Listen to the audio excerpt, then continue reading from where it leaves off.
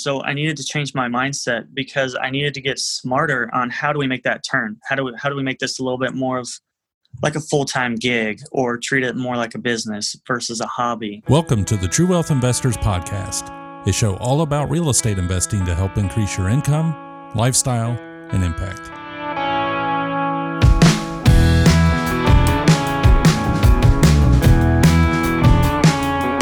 Hello, this is Chad Harris, your host for today's episode. All right, welcome everybody. I am very excited because today our guest on the show is Brian Case out of Washington State, who invests and has built a large rental portfolio and does a lot of flips in the Ohio market. So if you have ever thought to yourself, it's too hard to buy where I live, I can't invest in real estate. Or if you've ever thought to yourself, oh, it's just a tough market to find deals, you have to stay tuned because his story is going to challenge you and give you a lot of great information to help you reach your goals. So welcome, Brian. Hey, I appreciate that. How you doing today? Awesome. Yeah, so glad to have you on. I have seen a lot of your posts online about the different flips you're doing and really wanted to have you on and hear more of your story about how you've been able to do what you've done, because it sounds like you're building a good portfolio. You said you're at 25 units, rental units right now. Is that right?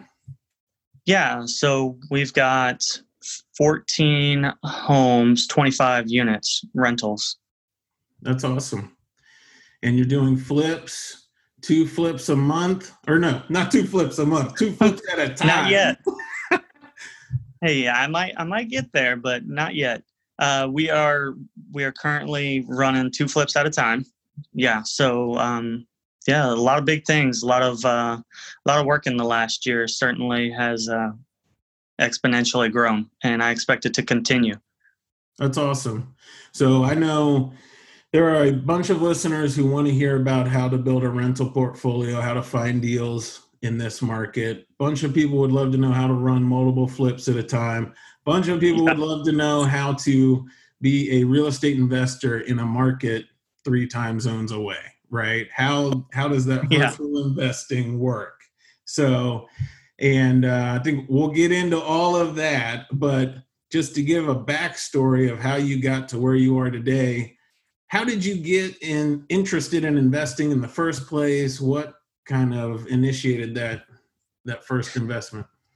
That's a great question. So, I thought about it long and hard. It was kind of hard to pinpoint the moment, right? But then when I was thinking about it, I think going back, it has to be probably shortly after I got married. So my wife, she has been great at pushing me to do bigger things and, pursue my dreams. And so shortly after we got married, my wife, Lindsay, she's upstairs taking care of the kids right now. So, or else she'd be down here with me. She got her realtor license.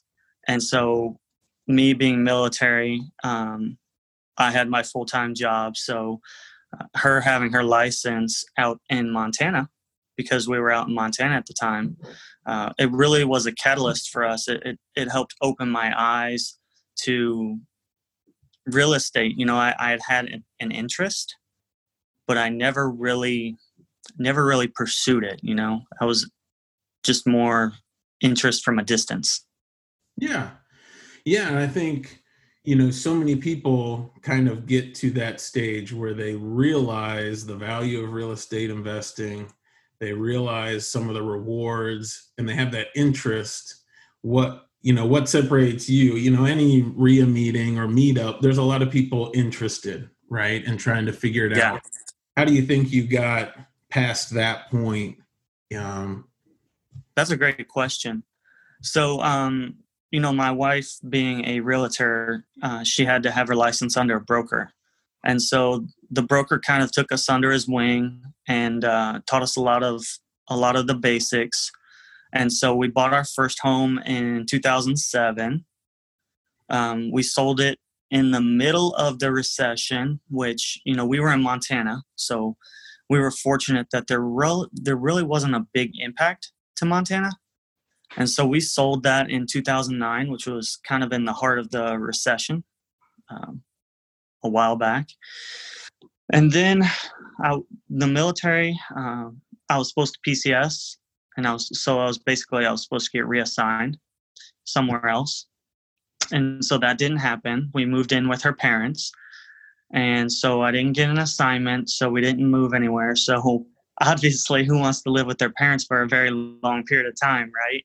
So I think that played a big catalyst also in us taking a leap of faith. So we bought a house. It was a foreclosure. I don't remember what the bank was, but we lived in it for a few months or so. Then we turned it into a rental. Surprisingly, there wasn't a lot that needed to be done on that one. And then we realized that we could house hack, and so we could use a VA loan because of my military background. So we decided to buy a fourplex in Montana as well. And so with that fourplex, for anybody not real familiar, what's house hacking and what are the benefits of a VA loan? Great question. So I say house hack because it's a common term in real estate business where essentially you are living like, for example, a fourplex. So living in one of the units but renting out the other three, right? That's an example. So I have tenants that are living in part of the building, and it doesn't have to be a fourplex. It could be a duplex. It could be a triplex. Depending on how risky you want to go, it could even be renting out individual rooms in a house, but that's not my forte. So when I say house hack, it's really you're bringing in other people that are renting, and you're also living in the property. Awesome. So that's kind of my explanation of house hacking. Yeah, it's a great way. I mean, especially to get started, to really reduce your expenses. Yeah, I think it's a great way.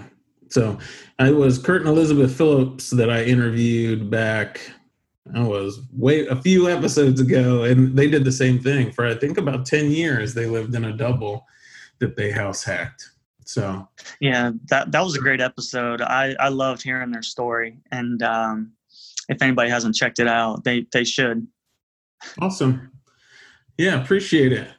And so you've got the fourplex with a VA loan. Why are VA loans good? Okay, so what is a VA loan, first of all?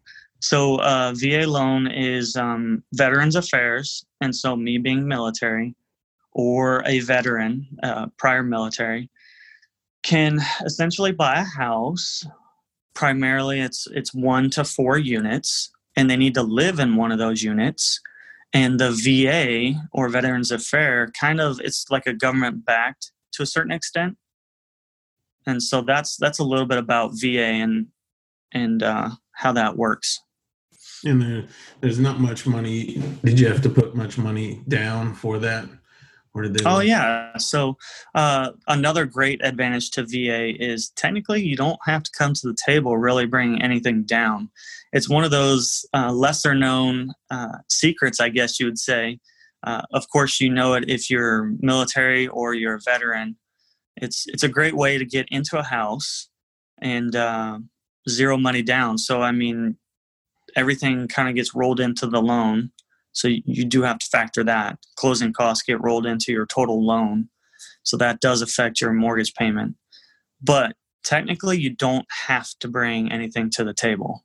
So that's a nice way, zero money down. Yeah. So how did that deal go? So that's interesting story. So we bought the fourplex, and right after we closed on the fourplex, we were getting ready to move into one of the units. And that's when I got an assignment that I had been waiting for to send us to Florida. So needless to say, we never really got to settle in on that fourplex. So here we are. Let's see, that was like 2009, 2010. So technically we're in the midst of the recession, right? Yeah. And we're new to investing, and we've got this rental home that we just moved out of because we're moving into a fourplex. and we were going to rent 3 of the units. And here we come. We get a short notice assignment to Florida to move all the way across the country. Again, that's 3 time zones in and of itself. Well, no, 2, because Montana's mountain time. but we were kind of thrown into that. And so a lot of good experience there, a lot of good lessons. So how did you handle that one? Did you try to manage it from afar? Did you hire a manager, or how did that work? So I would say the first few months, we actually tried managing it ourselves. I don't know if it was 6 months or if it was a little bit less.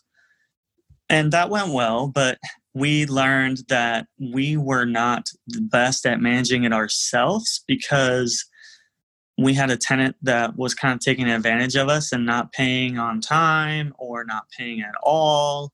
And there was excuses, and it was like, oh yeah, I'll pay you in a week or 2 weeks because of whatever, lost their job or laid off or whatever excuse it was.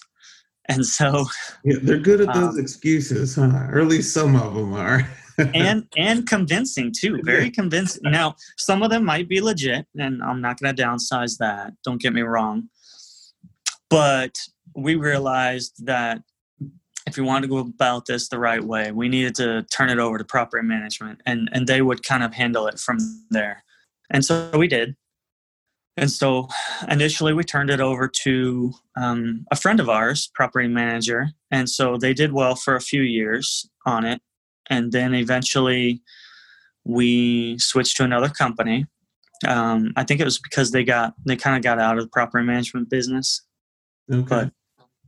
But, and then let's see. So yeah, we were in England for a few years. And so we had the single family home and we had the fourplex, while in Florida we had our own primary residence because we bought another home. And so now we had 3 properties, or what should I say, 3 mortgages to worry about. Yeah. And so, yeah, we had, let me back up. So the first property that we bought it conventional because we had some money saved up. Okay. The first single family home. So we put 20% down. So we had conventional on that. We had VA on the fourplex. And then when we moved to Florida, we got an FHA loan. And so I don't know if all of your viewers are familiar with FHA. And I think the program has changed a little bit over time. So FHA, at least when we bought, was only 3.5% down at the time. I think it's changed. But 3.5% down, it was the requirement for us. And so we bought, I think it was a short sale in Florida. Sure. And that was a single family that you lived in, right? It was, yes. It was a single family in a nice little neighborhood. It had a small little HOA for, I don't know, like upkeep of the retaining pond or the entry signs. Nothing too fancy. And it was close to base, which was convenient. And so we knew if we kept at home, and I hadn't touched on this, but part of the reason on all of these that we bought was location. Location was kind of important. Being military, it needed to be somewhat close to the base, which was nice because it would be convenient if we wanted to find a military renter, which sometimes we have, sometimes we haven't. But being close to the base, usually there's a lot more jobs too. Sure. And so where did you go from there? I mean, that's 6 units. A lot of investors would consider that, I mean, really starting to move, right? I mean, really getting it going. What was the next step from there? Another great question. So our goal was financial freedom at that point, right? And we had started getting the ball rolling. But, we didn't have a lot of thought in it at the time. We didn't know what we were doing, right? We were just kind of flying by the seat of our pants at that time. And so I was in Florida, and it started clicking that what we were doing wasn't really something that would work for us long term, if we wanted financial freedom, we needed to grow faster. So we needed to be more of a true investor versus, and I'm not saying that that's not a true investor. It's just, I think for me, it was kind of like a side gig, right? I wanted to treat it like it was legit, like the real deal. And so, like not a hobby, you wanted it to be more like a business, more professional. Yes, I wanted it to be a little bit more professional. I wanted a longer term outlook on it.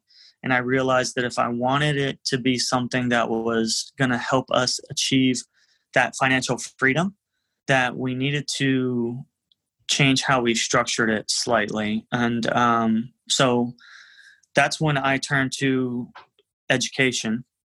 And so I needed to get smarter on things. That's awesome. So, yeah, you were talking about education. Yes. So education. So I needed to change my mindset because I needed to get smarter on how do we make that turn? How do we make this a little bit more of like a full-time gig, or treat it more like a business versus a hobby? And so I turned to books,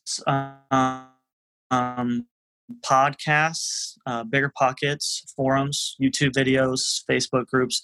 Basically, I reached out to anything I could get my hands on and kind of learn little bits of nuggets from other people that had done it and how they were doing it. And so that helped me kind of mold and help me grow over that, or get over that fear that we could really take it on full time, and we could take on more than just 6 units, right? Yeah, I think that's awesome. I think that's a great point that we don't want to gloss over, because really I feel like every investor, as they're getting into it, they have that doubt or that voice in the back of their mind saying, am I doing it correctly, or can I really succeed in this? And too often people look at it as if, should I keep investing or should I not? And, yeah. Am I going to continue or should I quit? And I don't think that's at all the two choices, right? We should just accept that doubt or that fear is just part of being an entrepreneur or part of being an investor. And you just have to kind of accept that as part of the process, because you hear that voice doubting doesn't mean that's a valid thing. It doesn't mean the voice is valid, and it doesn't mean that you're doing something wrong. So I would just like to encourage everybody, if you are starting to invest and you have that doubt or that fear, that does not mean that you aren't equipped to invest or continue investing. It doesn't mean you're doing something wrong. It means you're human and you're an investor and you're on the right path. Just keep going. Keep trying to get better. Keep trying to reach your potential. So I love that you kind of, in your story, Brian, you kind of doubled down and said, I'm not quite on the path I want. I need to reconfigure it a little bit. I'm going to study and make sure I'm doing it correctly or the way I want it. So for you, were there certain books that really stand out when you were going through this period of study? So there was a couple. Obviously, one that stands out to me the most is probably one that you'll hear a lot, and that's Rich Dad Poor Dad. Yeah. And so that for me really opened my eyes about a few different ways to look at things and kind of how you can treat things, and it helped framing that mindset, right? And then what's it called? Think and Grow Rich. Yeah, Think and Grow Rich. Awesome. That's another great one.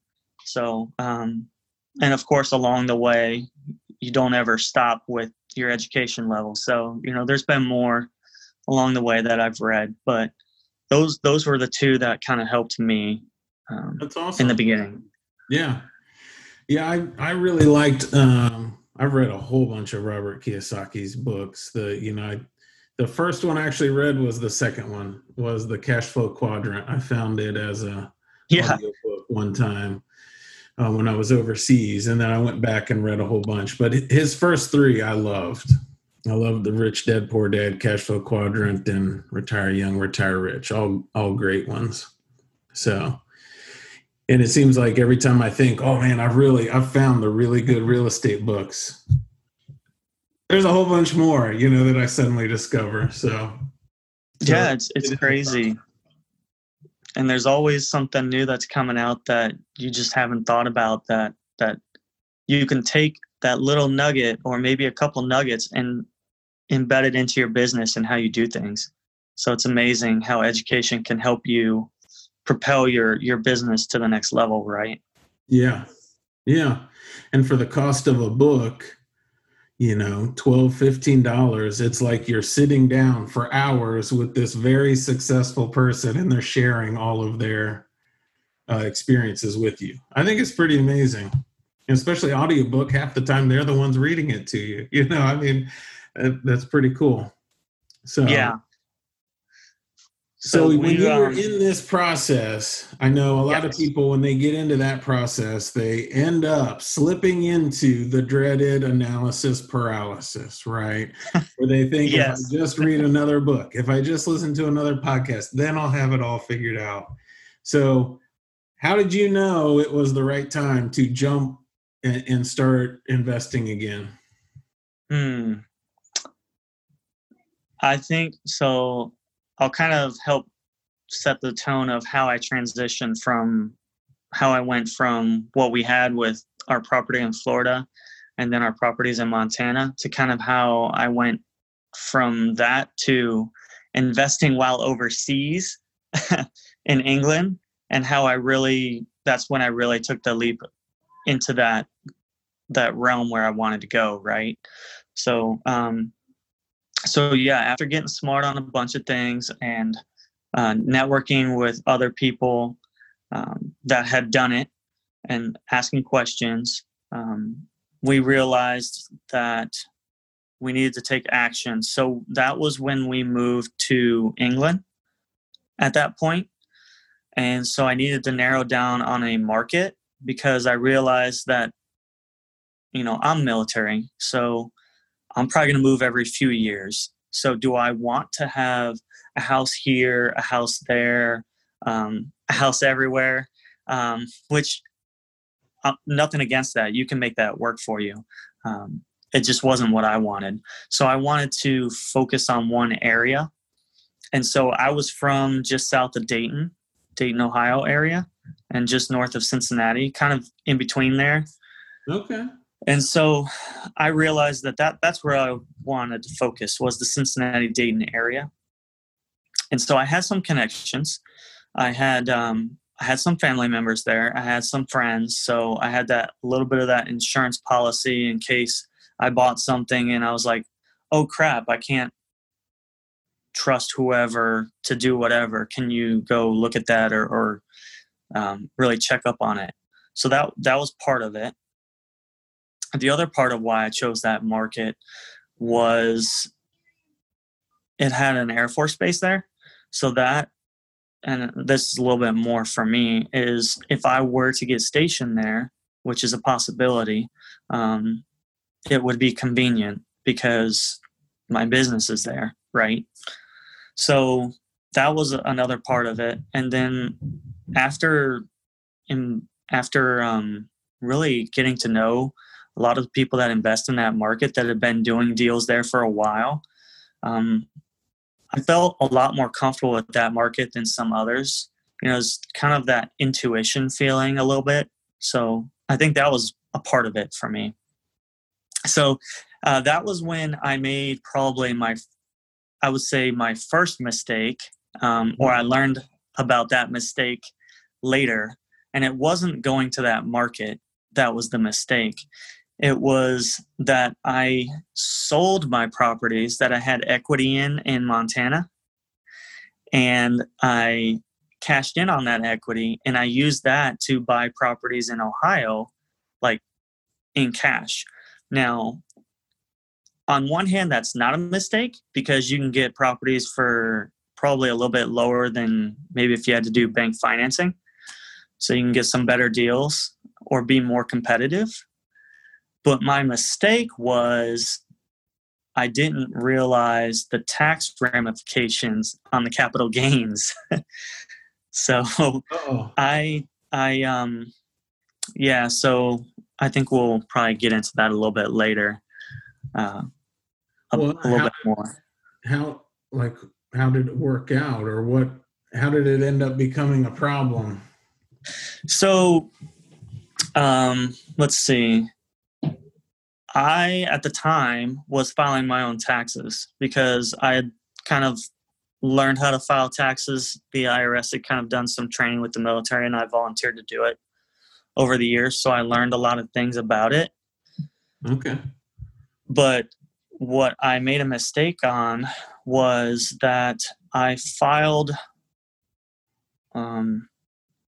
So I bought the properties cash. I bought a few properties cash, which I think we'll talk about, in Ohio. And I had to do some rehabs to those properties. So I essentially lined those rehabs underneath the Schedule C instead of the Schedule E. And for those that don't know the difference, Schedule E, if I'm buying it as a rental, of course, this may not be true for everybody. But for a lot of people with your rentals, it goes on Schedule E.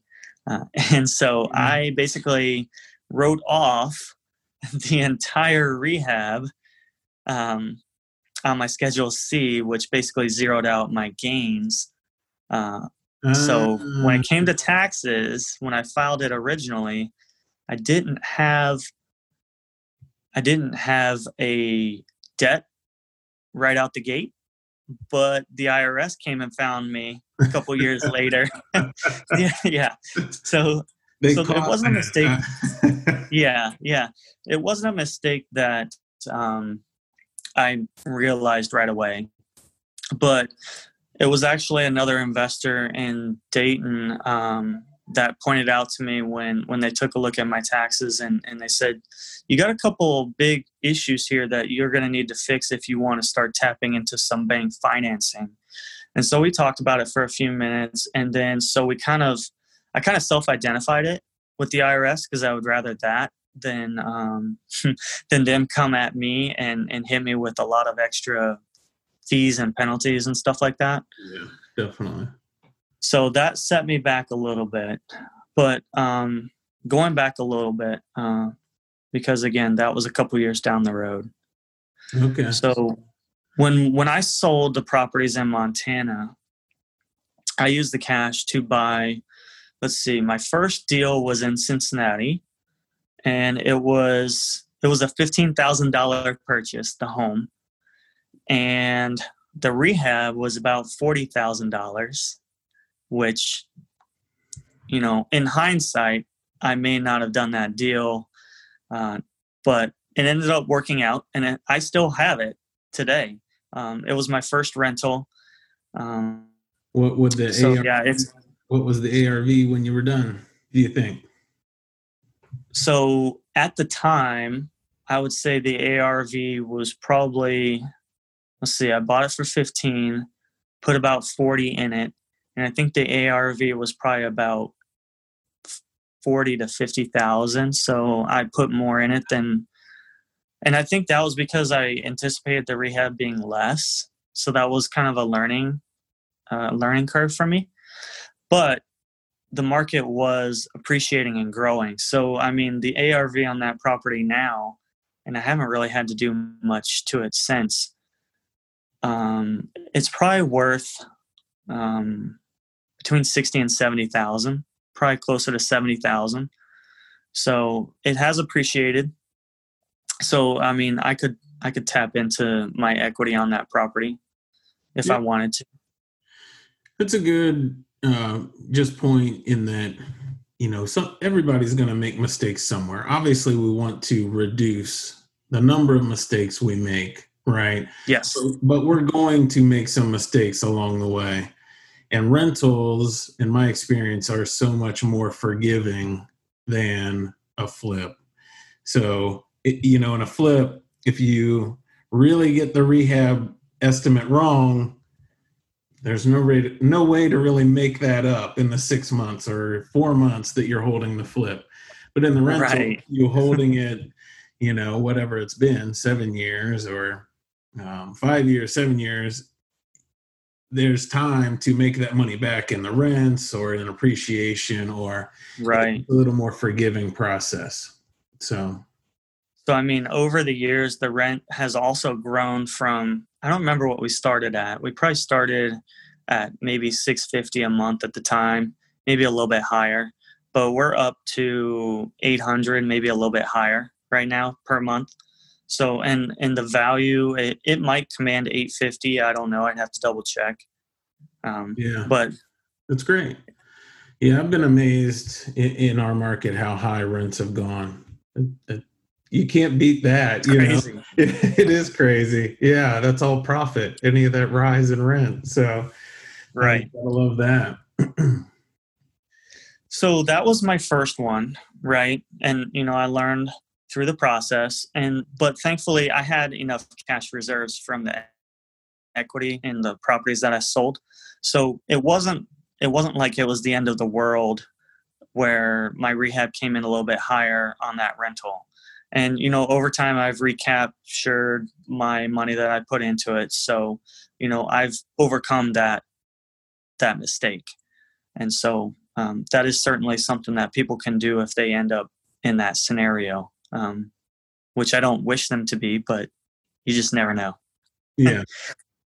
So the next year. So what year is this, just for the timeline of things? Right. So so I bought those properties in Montana in 2009, 2010, held them as rentals through the time I was in Florida, which I was in Florida 2011 to 2014. Yep. Okay. And then in 2014, I moved to England. So 2014 to 17, I was in England. And so I sold those in 15. So 2015 is when I sold those properties in Montana. And I think 2016 we sold the property in Florida. But 2015 is when we bought that first one in Cincinnati. Okay. And awesome. So you built your portfolio in 5 years. You've been investing longer, but your current portfolio, you really have built in the last 5 years, right? Yeah. So my existing portfolio has really been a culmination of 2015 is really when we started. When we really made that leap and made those changes to our business that I kind of alluded to earlier. Okay. So you started buying with cash from the equity that you pulled out from your sales of your first ones. And how did you continue to build your portfolio, or how did you fund deals from there? Okay, so we still had some reserves because we still had some money from the sales of the properties in Montana. And so the next one that we bought was, I think we bought a few in 2016. And so we bought one in Cincinnati with those reserves. Let's see, the numbers on that one. I think that was $23,000. And I have not had to do really anything to that property, which is kind of weird considering the price point. I think I lucked out. So I bought that one. It had a tenant in it, okay, which can be good and it can be bad. Yeah. So let's talk about the bad part, right? For those that don't know. So buying something with a tenant in it could be bad because you don't know what kind of damage they may do to the property after you buy it. You don't know if they're going to keep paying or if they've even been paying. So that is a risk. So this one in particular, I was a little bit more comfortable with buying with a tenant because it was a long-term tenant. I think they had been there for about 10 years or close to it at the time. And they were older. So, and they're still in that property through today. So, That's I mean, they've been in there for like 15, 17 years. Yeah. I've had a lot of success buying rented properties. I know a lot of people, kind of tell horror stories and say you should never do it. But even I've bought some properties with tenants who hadn't paid rent in a few months. And I just have that heart to heart with them and say, you can either be, I'll help you along, move you out, and you can start paying rent somewhere else. Or if you want to still live here, you're going to have to start paying rent here. And then they start paying rent. Yeah, it's amazing, right? Yeah. I think some of the problem tenants, it's really a problem with the management. The tenant's really not that bad. So I think so. So I think part of it's the accountability aspect and holding them accountable, or they face the repercussions of not paying. And so that's also why I firmly believe, and it works for me, having property management in place. It works for me because I am obviously not there locally. And so being across the country, or in some cases, I was in England, so being overseas, it certainly helps with a lot of things that they do. Yeah, definitely. And I know when you're starting, a lot of times if you're trying to grow fast, it's hard to try to figure out how to buy, how to rehab, how to manage contractors, how to manage tenants. And, it's good to be able to hand some of that off, right? Even if the rental is just down the street, there are plenty of benefits to having a property manager who has that system already in place. So, right. And another aspect that I like is the liability aspect. I know if they're putting a tenant in there, I don't have to worry about the tenant coming after me if they're like concerned about, or should I say an applicant, not a tenant. Like an applicant, if they feel like they were discriminated against or whatever, they're not going to come after me if I chose not to put them in. They would come after property management, who is certified by the state in most cases, if you're going with a company. And, they know the rules of the local area, right?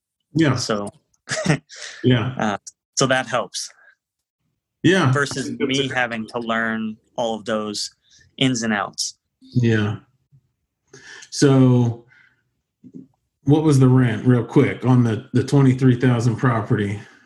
So yeah, that one was 23,000. And it was renting for $600 a month at the time. And wow. So they were paying all utilities too. It's over 2%. Yeah, it was a good deal.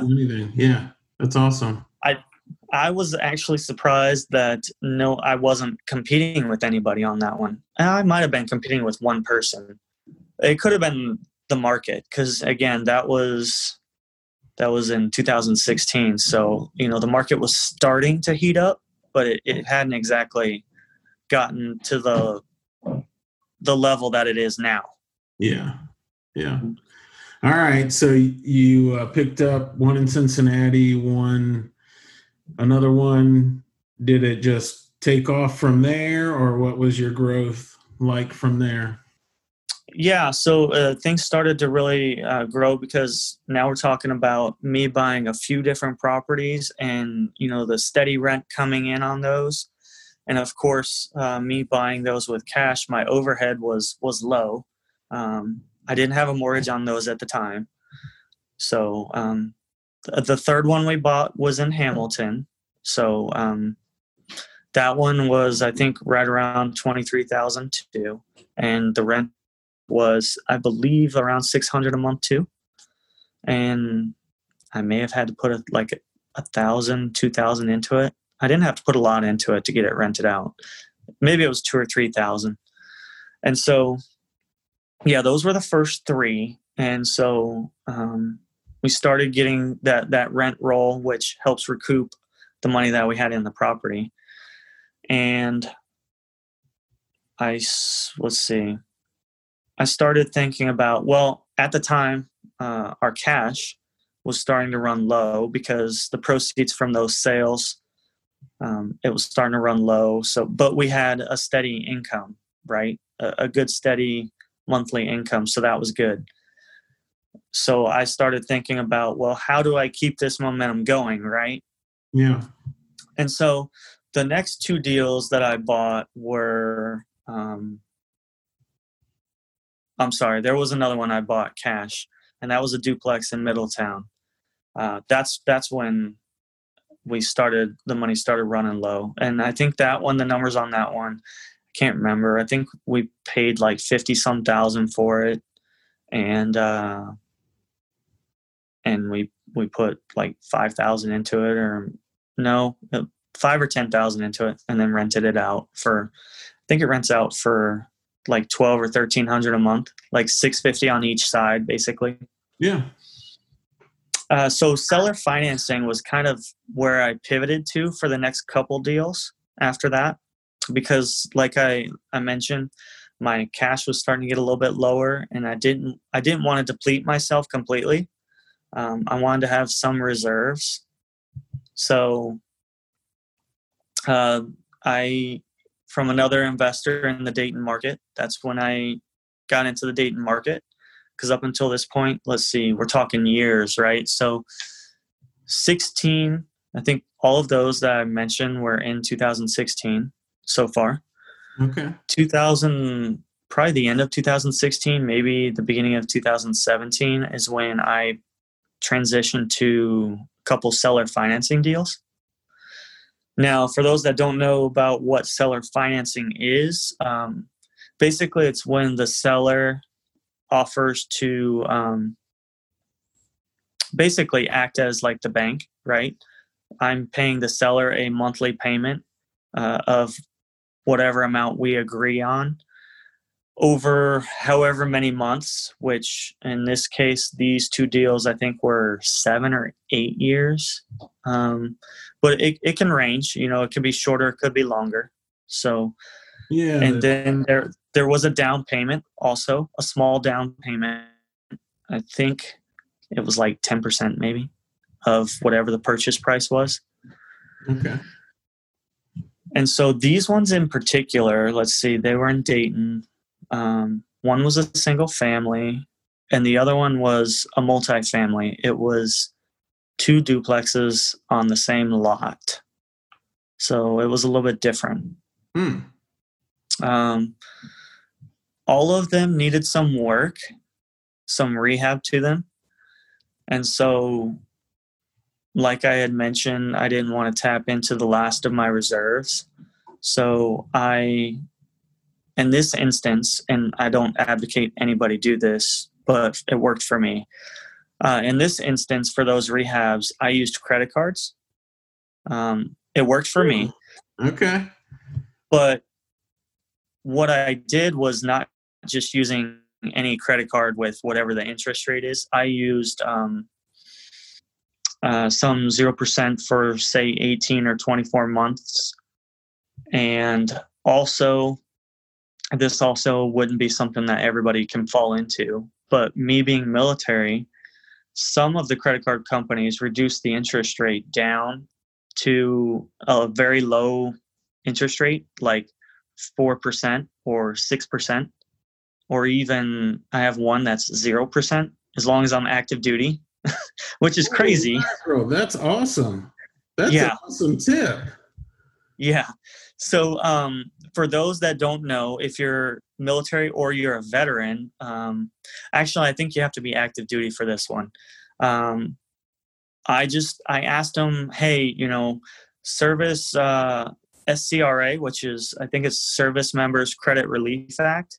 I said, hey, is there any relief that you'll provide for me? I'm active duty through this. Now, typically, they don't have to provide that relief unless I were stationed overseas or deployed. Then they would. They would have to cap it at 6%, which is what the law is. But a couple of these companies went above and beyond. And they reduced it down to like 4%, 6%, and 0%. So I took advantage of that, and I applied online with the online banking. I just asked if they could provide relief. I think one of them I had to call. And all they did was they asked, hey, can you send us a copy of your orders so we know you're military? And so I sent them a copy of my orders to prove I was military and that I was active duty. And they made the adjustments to the account. So that helped me in that instance with covering the rehab costs on That's awesome. On a couple of those. So on your seller finance deals, how did you find those? You know, normally you don't find those on the MLS. How'd you come across these? You don't find those on the MLS that often. So I found it through another investor, and that would lead to another question of, well, how'd you find the other investor, right? Yeah. Because I'm not living there, so I'm not local. Over time, I kind of tapped into some other Facebook groups. And so there's a couple in the Dayton, Cincinnati area. And this one in particular, Dayton, that's pretty popular with a lot of investors and a lot of other people that are basically investing in real estate in some shape or form. And so one of the individuals kind of managing that group had a deal that they posted in there. And so I kind of reached out to them, talked with them, got a feel for it, saw a bunch of the pictures that they sent me. I had somebody go take a look at it for me, which obviously I'm not local. So I think there was another guy that was military that I did some deals with. He was a realtor. Okay. And so Jamie took a look at it for me. And of course I had pictures. And so that was kind of how I tapped into those potential deals. It was off market, and it was another investor that was looking to unload it. And of course, they're not just going to unload it for any random price. You know, the goal for them is they want to make some money too, of course. And that's just a different way of investing. So he wholesaled it to me. That's a good point, though. You know, a lot of times you hear about seller financing and think it's distressed or some terrible situation. And this wasn't that situation. You know, it was right. just, a better way for that seller to make profit. I don't know, for a lot of landlords, it scares them a little bit to sell outright because they've been enjoying the monthly cash flow for years. Right. So when they can sell on terms, that really looks better to them in a lot of instances because they still get to enjoy that monthly cash flow. They just don't have the phone calls and headaches. So, that's a great opportunity. Yeah, and this was a great one for this investor. It was a win-win. You know, my niche was I wanted rentals, so I wasn't afraid to buy something that needed to be fixed up. And they had something that they got at a good price that they just marked up a little bit so they can make some profit. And since they seller financed it, they were making that steady monthly paycheck on the note. So, I mean, they were collecting interest over, I think one was 7 years and the other one was 8 years. And so, and those are almost paid off now. That's awesome, man. So, one thing I kind of glossed over that I didn't touch on is another thing that I did with the money from the properties that I sold from Montana was I did some private lending. And so I did some private lending with a realtor that I knew. Jamie was his name, and he invested more so in the Cincinnati area. And I networked in with him because, one, I needed a realtor, right? And I wanted one that invested in real estate.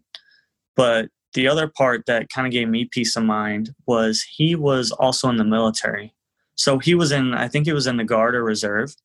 So I knew that I had someone that was probably of a similar mindset, or I had a little bit more peace of mind with who I was dealing with, even though I hadn't met him in person. And so we did some private lending on a couple flips. And so I made, I don't know, we probably did 3 or 4 deals. I think 3 deals. And each one I probably made about 10,000 on, right? I think he made about 10,000. I think we did a 50-50 split on the profit. So, we each made about 10,000 or so on those. And that helped me with some of these purchases along the way. That's awesome. I mean, I have to say, just hearing your story, I'm impressed how well you've been able to network, and it's all online. It's crazy. It's not going to meetings and shaking hands, and everything's online. And so I think that's awesome. I won't gloss over the fact that it wasn't like it was overnight either, though. I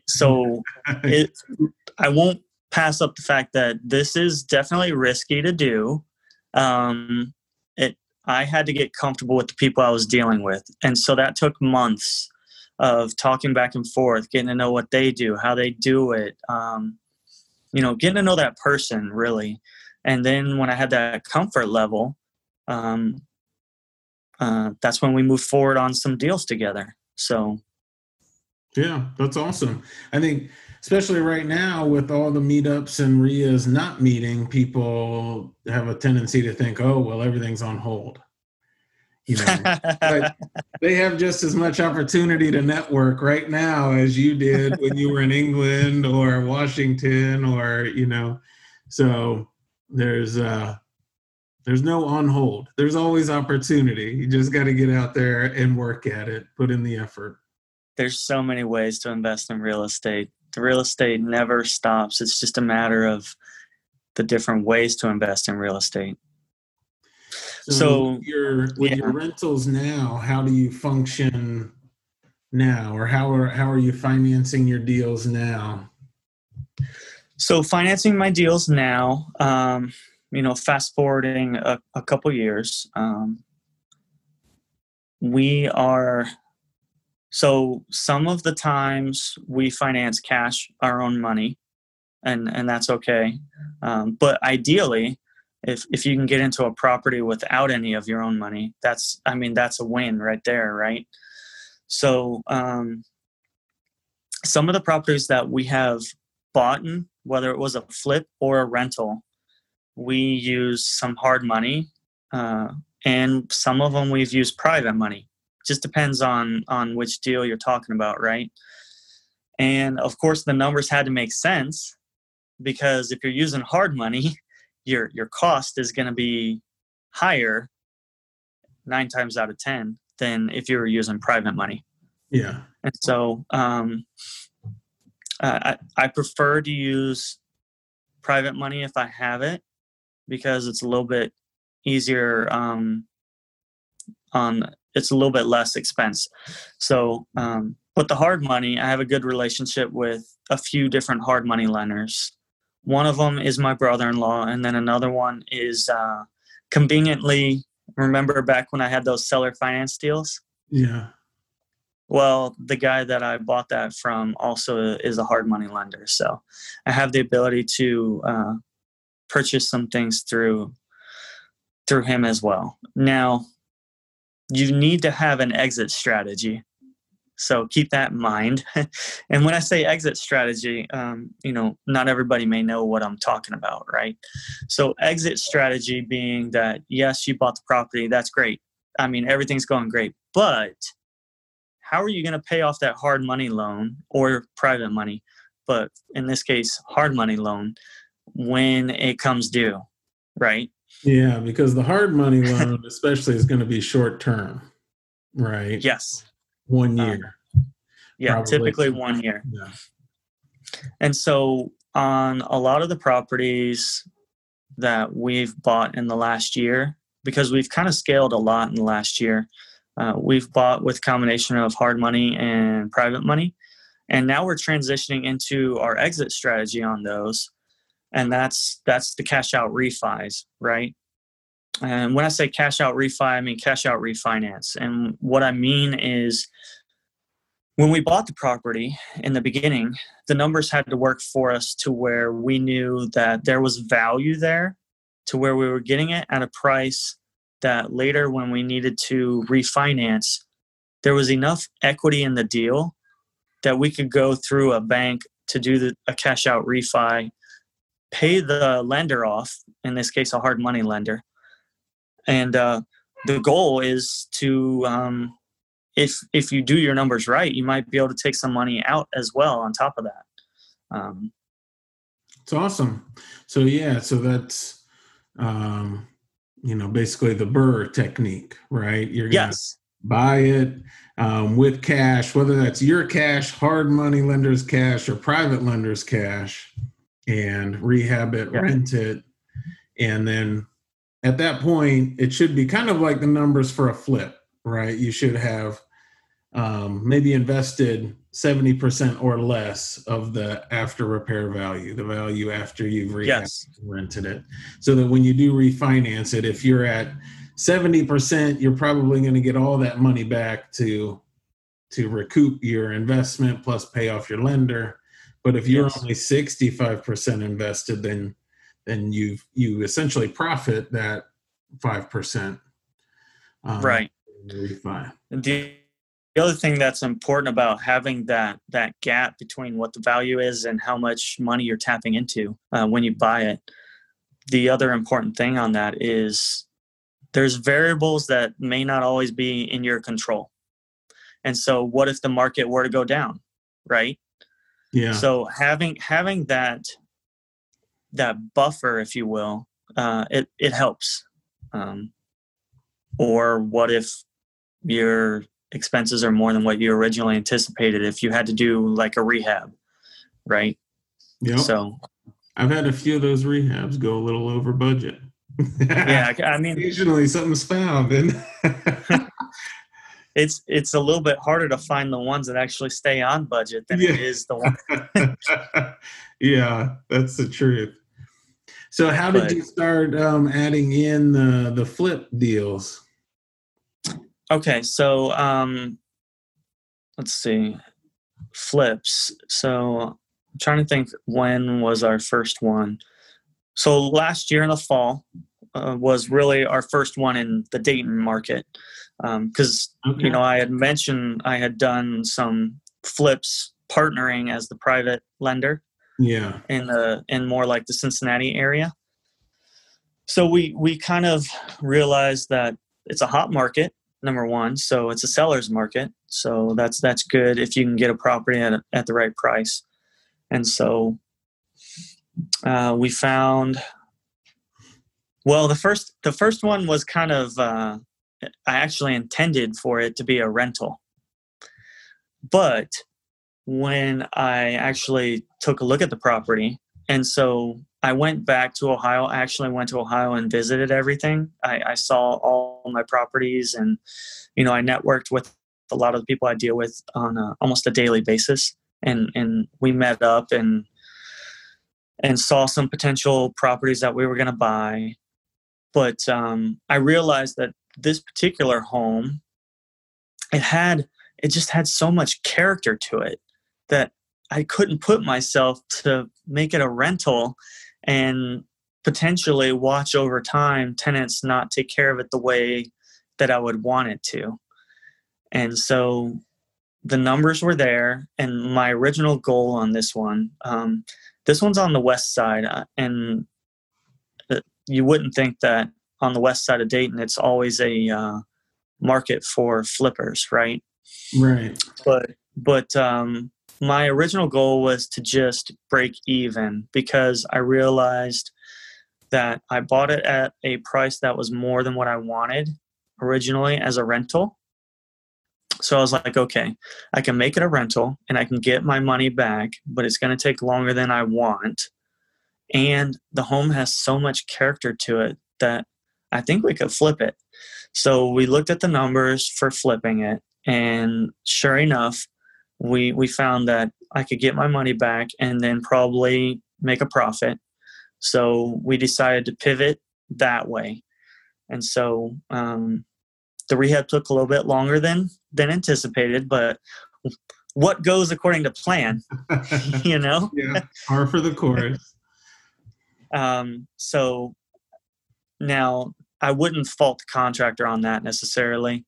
That's not really the contractor's fault. He did a beautiful job, and it was, I mean, the house was amazing. And the interest was, I mean, we had a lot of offers over asking price the first like 2 or 3 days.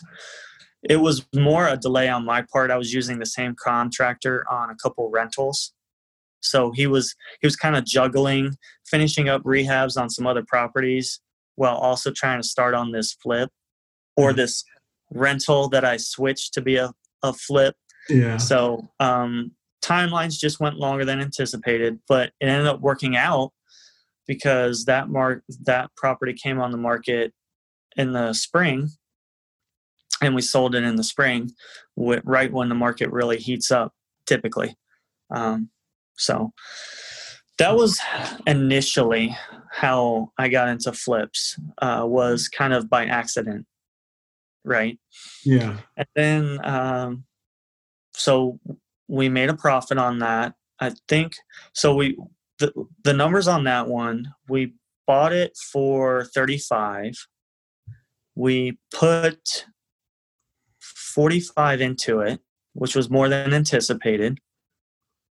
And then we sold it for, I can't remember if it was 100 or 105. It was one of the two. And so we sold it. And then, of course, with closing costs, which we paid some closing costs, we made, I think it was between $5,000 and $10,000 profit on that. So, and again, my goal originally was just to break even. So I was okay with that because I knew that I was going to be able to get out of that deal and still break even, while also getting that experience and that foundation for flips. Because, I mean, let's face it, you could look at numbers and you could look at houses all day, but until you actually do it, you're not going to learn all the things that you need to learn.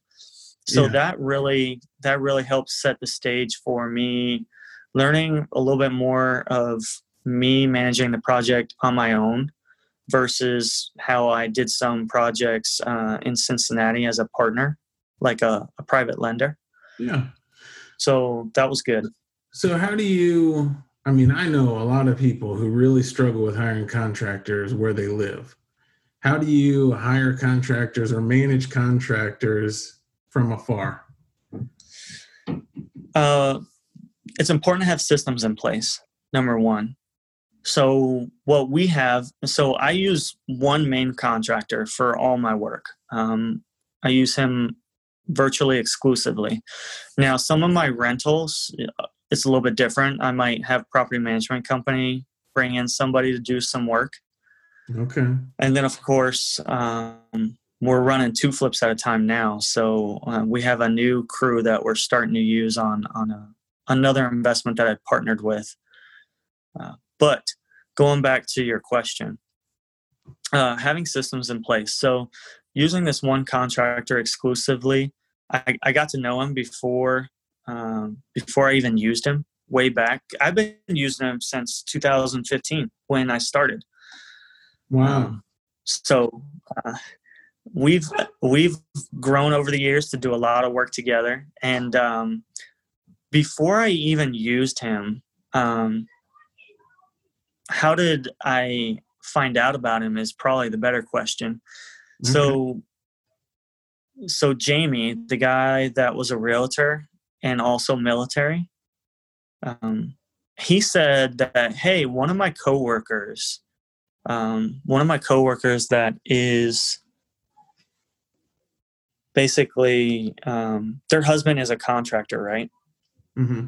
And so, and I've heard nothing but good things about him. I haven't used him personally, but I think you should take a look at him. So over, I don't know, a couple of weeks or a month or so, I kind of got to know more about him and how he does things and his quality of work. And so, I mean, the guy's old school, which I love because his motto is, I'm not going to cut corners. I'm going to do it right. It might take a little bit longer. It might potentially cost a little bit more, but it's going to be done right. And so that's what I love about him. Some other systems that we have in place is we talk almost daily on the phone about what's coming up, even if it's just 5 minutes. We talk about, hey, what's coming up, what kind of fixtures or paint or flooring, roofing, all that stuff. We kind of plan that out and we talk in advance on that. Frequent texts, whether it be pictures or videos or even messages through Facebook, sometimes emails. So basically using today's resources to our max is what we do. You have the ability to talk on the phone or email or Facebook message and all that stuff. So that has really paid dividends in us staying in communication and being on the same wavelength on a daily basis. Yeah, that's awesome. I mean, and really that's just as valuable if you're investing in your hometown. I mean, it's great to leverage that technology and get those texts and phone calls and pictures of video, just because it saves so much time. And I think just having that where you're not wondering what's going on and you know what the contractor is doing, the contractor knows you're aware of where the project's at. I think that just makes everything easier. So yes, I think those are great tips. And I mean, he can tell me, hey, I ran into this problem. He can send me pictures or video. This is what it is. This is how I think this is how I would recommend we address it. What are your thoughts? Or maybe gives me a couple options and then lets me make the decision. Most of the time we're on the same wavelength. Every once in a while we have a difference in opinion, but it's usually we're on the same wavelength 9 times out of 10. It's awesome. So, okay, you're building your rental portfolio. You've added on the flips on a regular basis now. What are your goals moving forward, or what are you striving to get to? Goals moving forward. So I would say, hold on. I kind of wrote it down to jog my memory a little bit. So I've kind of got some short-term and long-term goals, right? So I have a big goal, over the next 3 to 5 years. I want to build our business into, us earning about $1 million net profit over the next 3 to 5 years. It'll probably be closer to 5, but I think it's achievable. And I set it as a difficult goal for a reason, because if I set the goal too low, I'm not pushing myself. I'm not pushing the company. And if I'm not challenging myself, then, if you're not growing, then what are you doing? Right? Yeah. So going back to the beginning when I talked about my original goal was financial freedom, and I want to be financially free. The other reason why that 3 to 5 year goal is in place is because with the military, I've got about 6 years left before I can retire. I mean, I could retire in 4, but it would be at a reduced amount.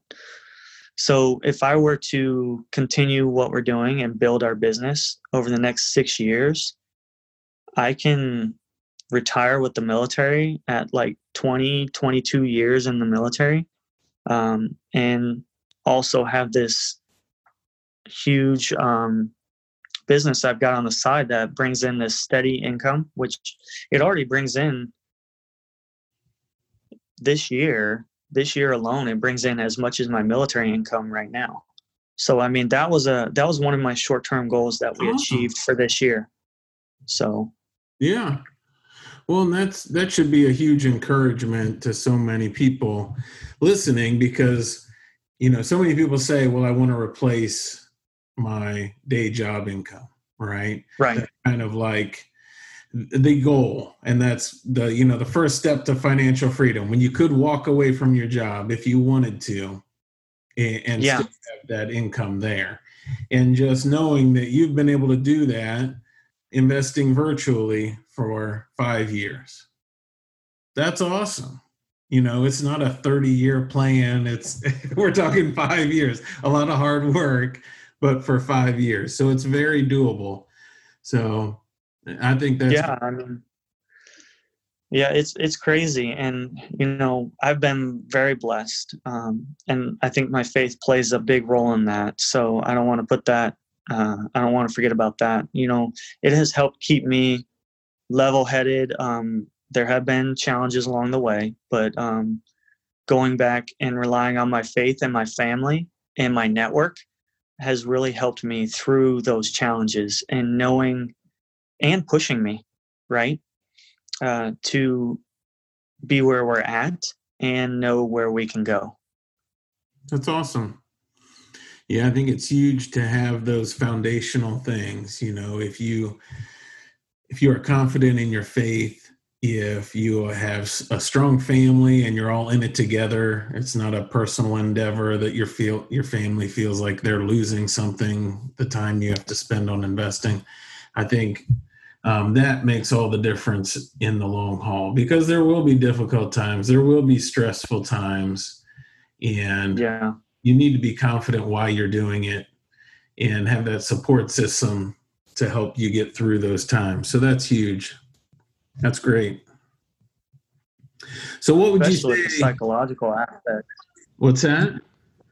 I said, especially with all the psychological aspects, fear of the unknown. Yeah. Yeah. Having that network there to support you, or that faith to fall back on, I mean, that helps me know that we're not in it alone, Yeah. Well, that's great. I think that should be an encouragement to a lot of people.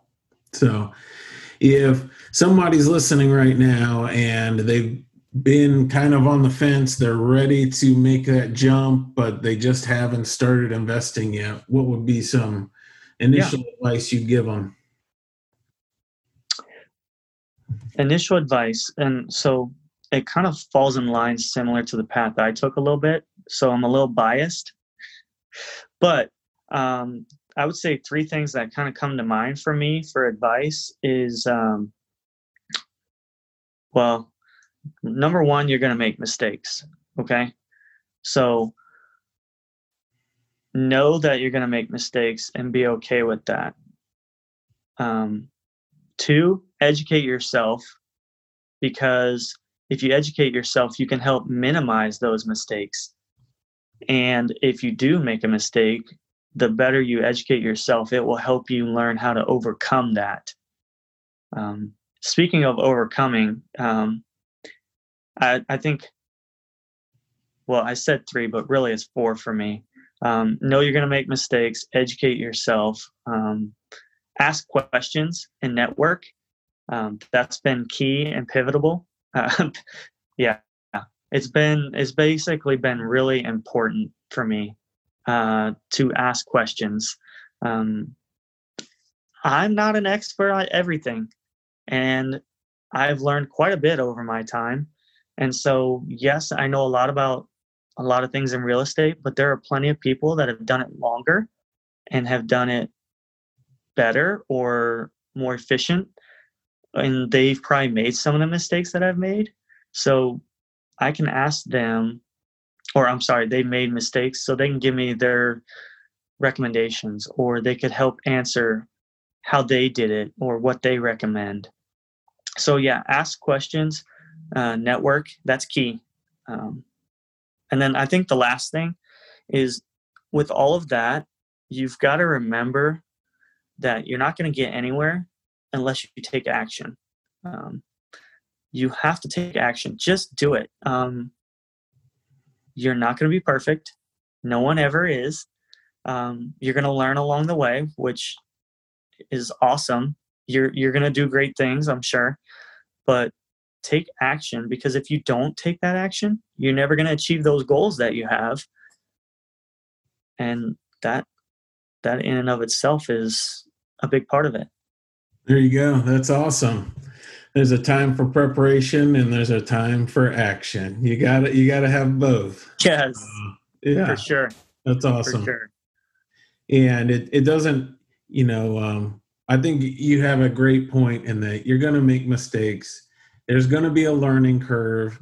So when you take action, it's not perfection. It's just progress, right? Progress is much better than perfection. And you'll learn those lessons along the way. Just keep moving forward. So a mentor of mine once said, don't let perfection be the enemy of good, I think is how the saying went. In other words, don't always go for perfection. Good is okay. Good will get you where you need to go. You will not always be perfect. Yeah, that's awesome. I think that's reassuring. So that's great.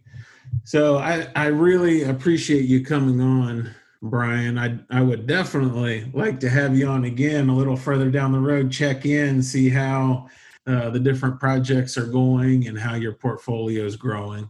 Does that sound good to you? Yeah, no, I love it. I really appreciate you having me on. I mean, this has been fantastic. So yeah, thank you for your time. Yeah. So in the meantime, if somebody wants to check in with you, see your projects, get in touch with you, what's the best way for them to stay in touch? The easiest and best way to get in touch with me has been Facebook, just because majority of the people I network with are, I communicate through Facebook and LinkedIn quite a bit. If you want to talk to me, not through social media, that's fine. But you'll have to get a hold of me through social media first if you want to get my phone number or my email. I don't want to throw that out there to the masses necessarily. But yeah, Facebook is the easiest way. I frequently post updates on some of the projects that we're doing, whether it's a video telling people what's going on or whether it's some pictures so they can kind of see over time how things are going. So yeah, Facebook is probably the best way to get a hold of me. Okay, awesome. Well, I definitely encourage anybody interested in tips on how to grow their business, how to do flips, how to work virtually. Definitely check Brian out, stay in touch with him, and follow everything he has going on. So thank you again, Brian. I really appreciate it and look forward to talking to you again. Thanks. Hey, you have a great night. You too. Thanks for listening to the True Wealth Investors podcast. Visit us at truewealthinvestors.com to find archived episodes with show notes and links mentioned in each episode. Be sure to click the subscribe button today and leave us a quick review on Apple Podcast or Spotify to share how the show is helping you along your real estate investing journey.